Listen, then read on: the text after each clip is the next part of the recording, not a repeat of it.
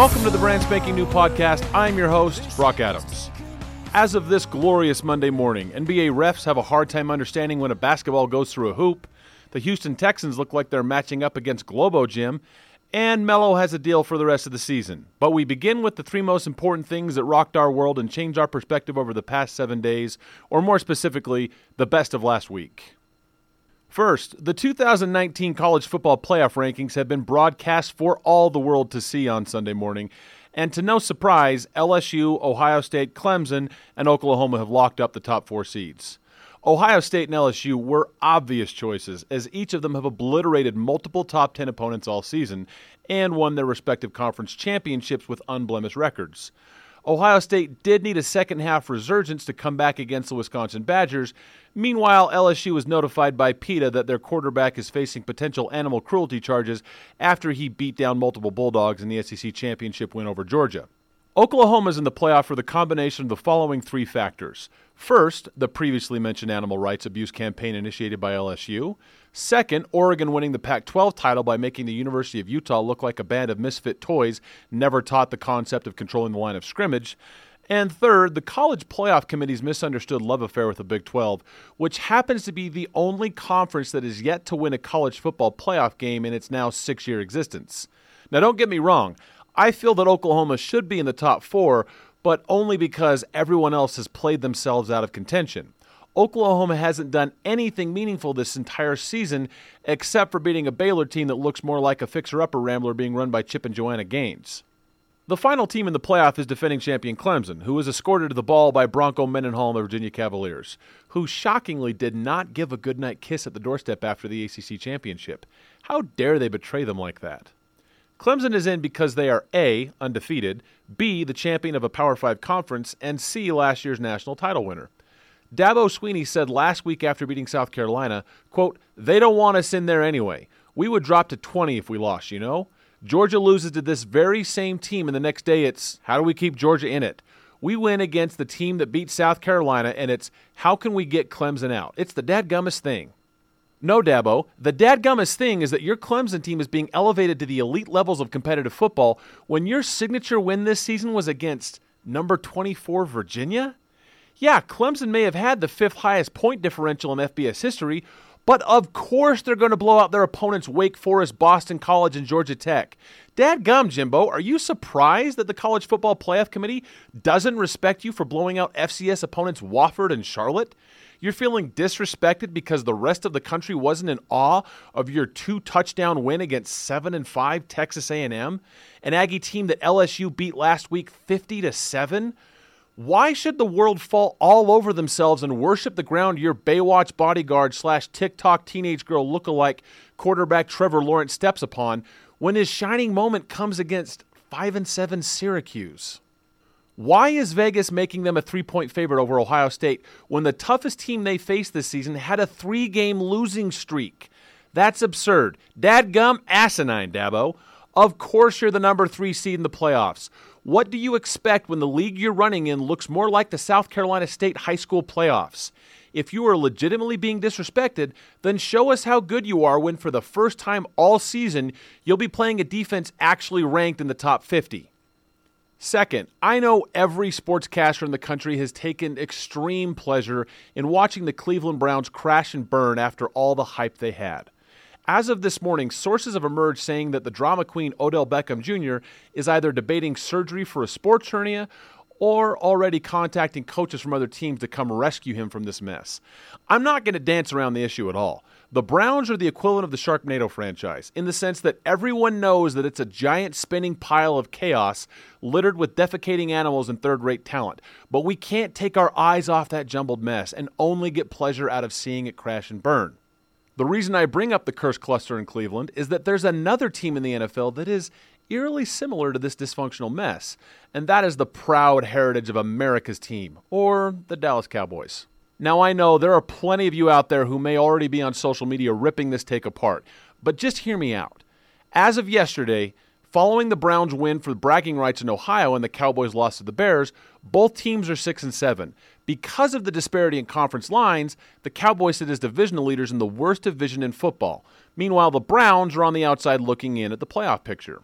Both the Browns and Cowboys are owned by micromanagers who are egomaniacs more than likely to be entombed in the stadiums they have built for themselves.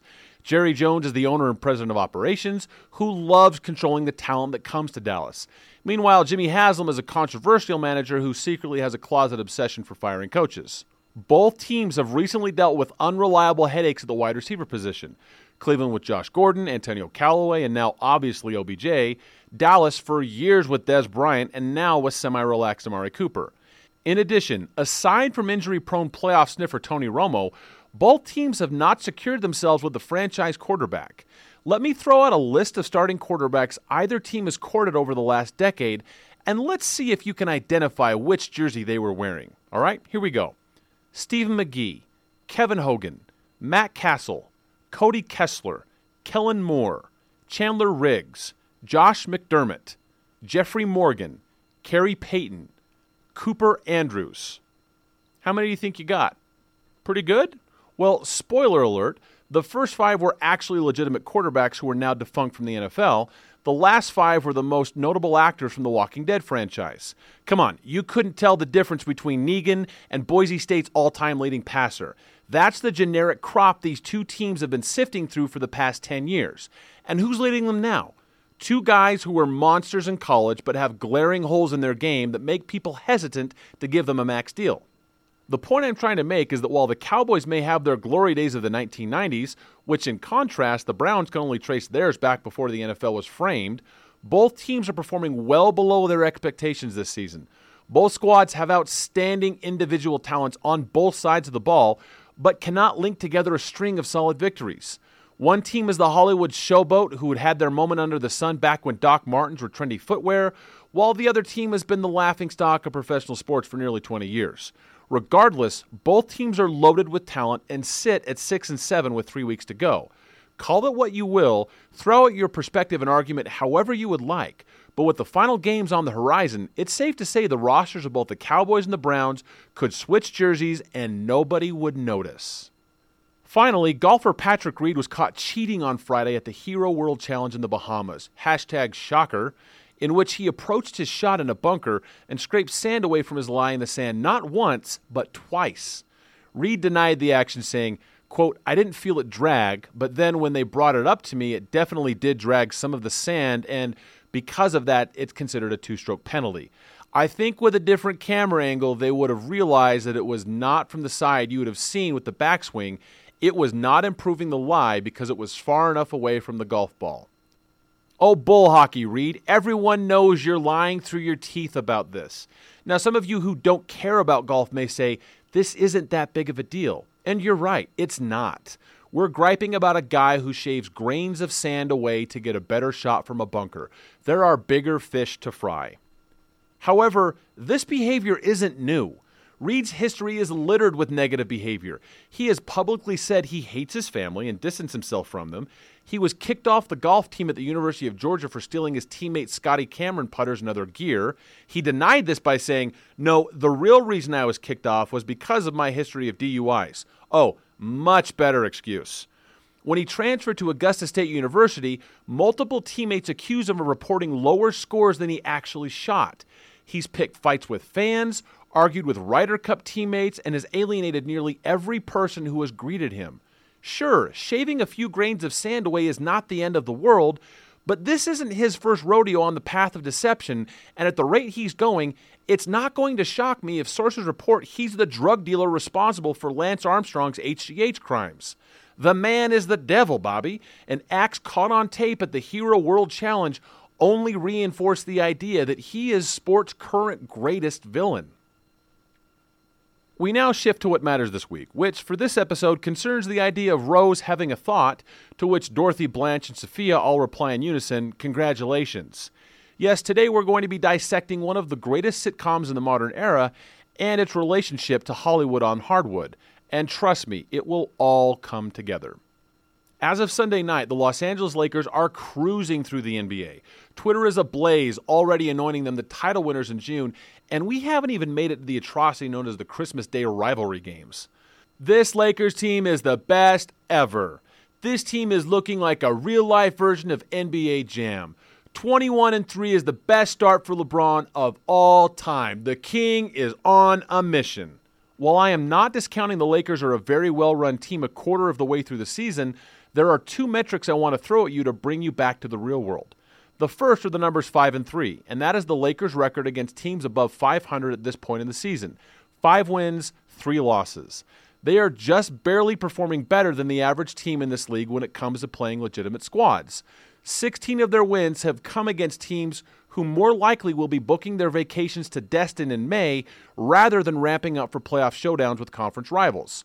21 wins is awesome, but when 3/4 of them come against lottery teams, it does cause some eyebrows to be raised. The Lakers are the Ebenezer Scrooge of the NBA at this point in the season, which, for the record, this analogy came to fruition as while I'm typing this episode, my daughter is next to me watching the Muppet Christmas Carol with the old men Muppets Statler and Waldorf trying to scare Michael Caine with the haunted watches. The Lakers are Scrooge in the sense that who is Scrooge taking advantage of in the Charles Dickens classic? Who is he taking money from? Who is he bullying with his power? A lower-class family of rats who have a crippled son about to die from polio. He is beating up on the already beaten and enjoying those victories one penny at a time. And that's what the Lakers are doing, beating up on teams like the Chicago Bulls, led by power forward Bob Cratchit. The second number is much larger and even more compelling, and that is this, 59,180.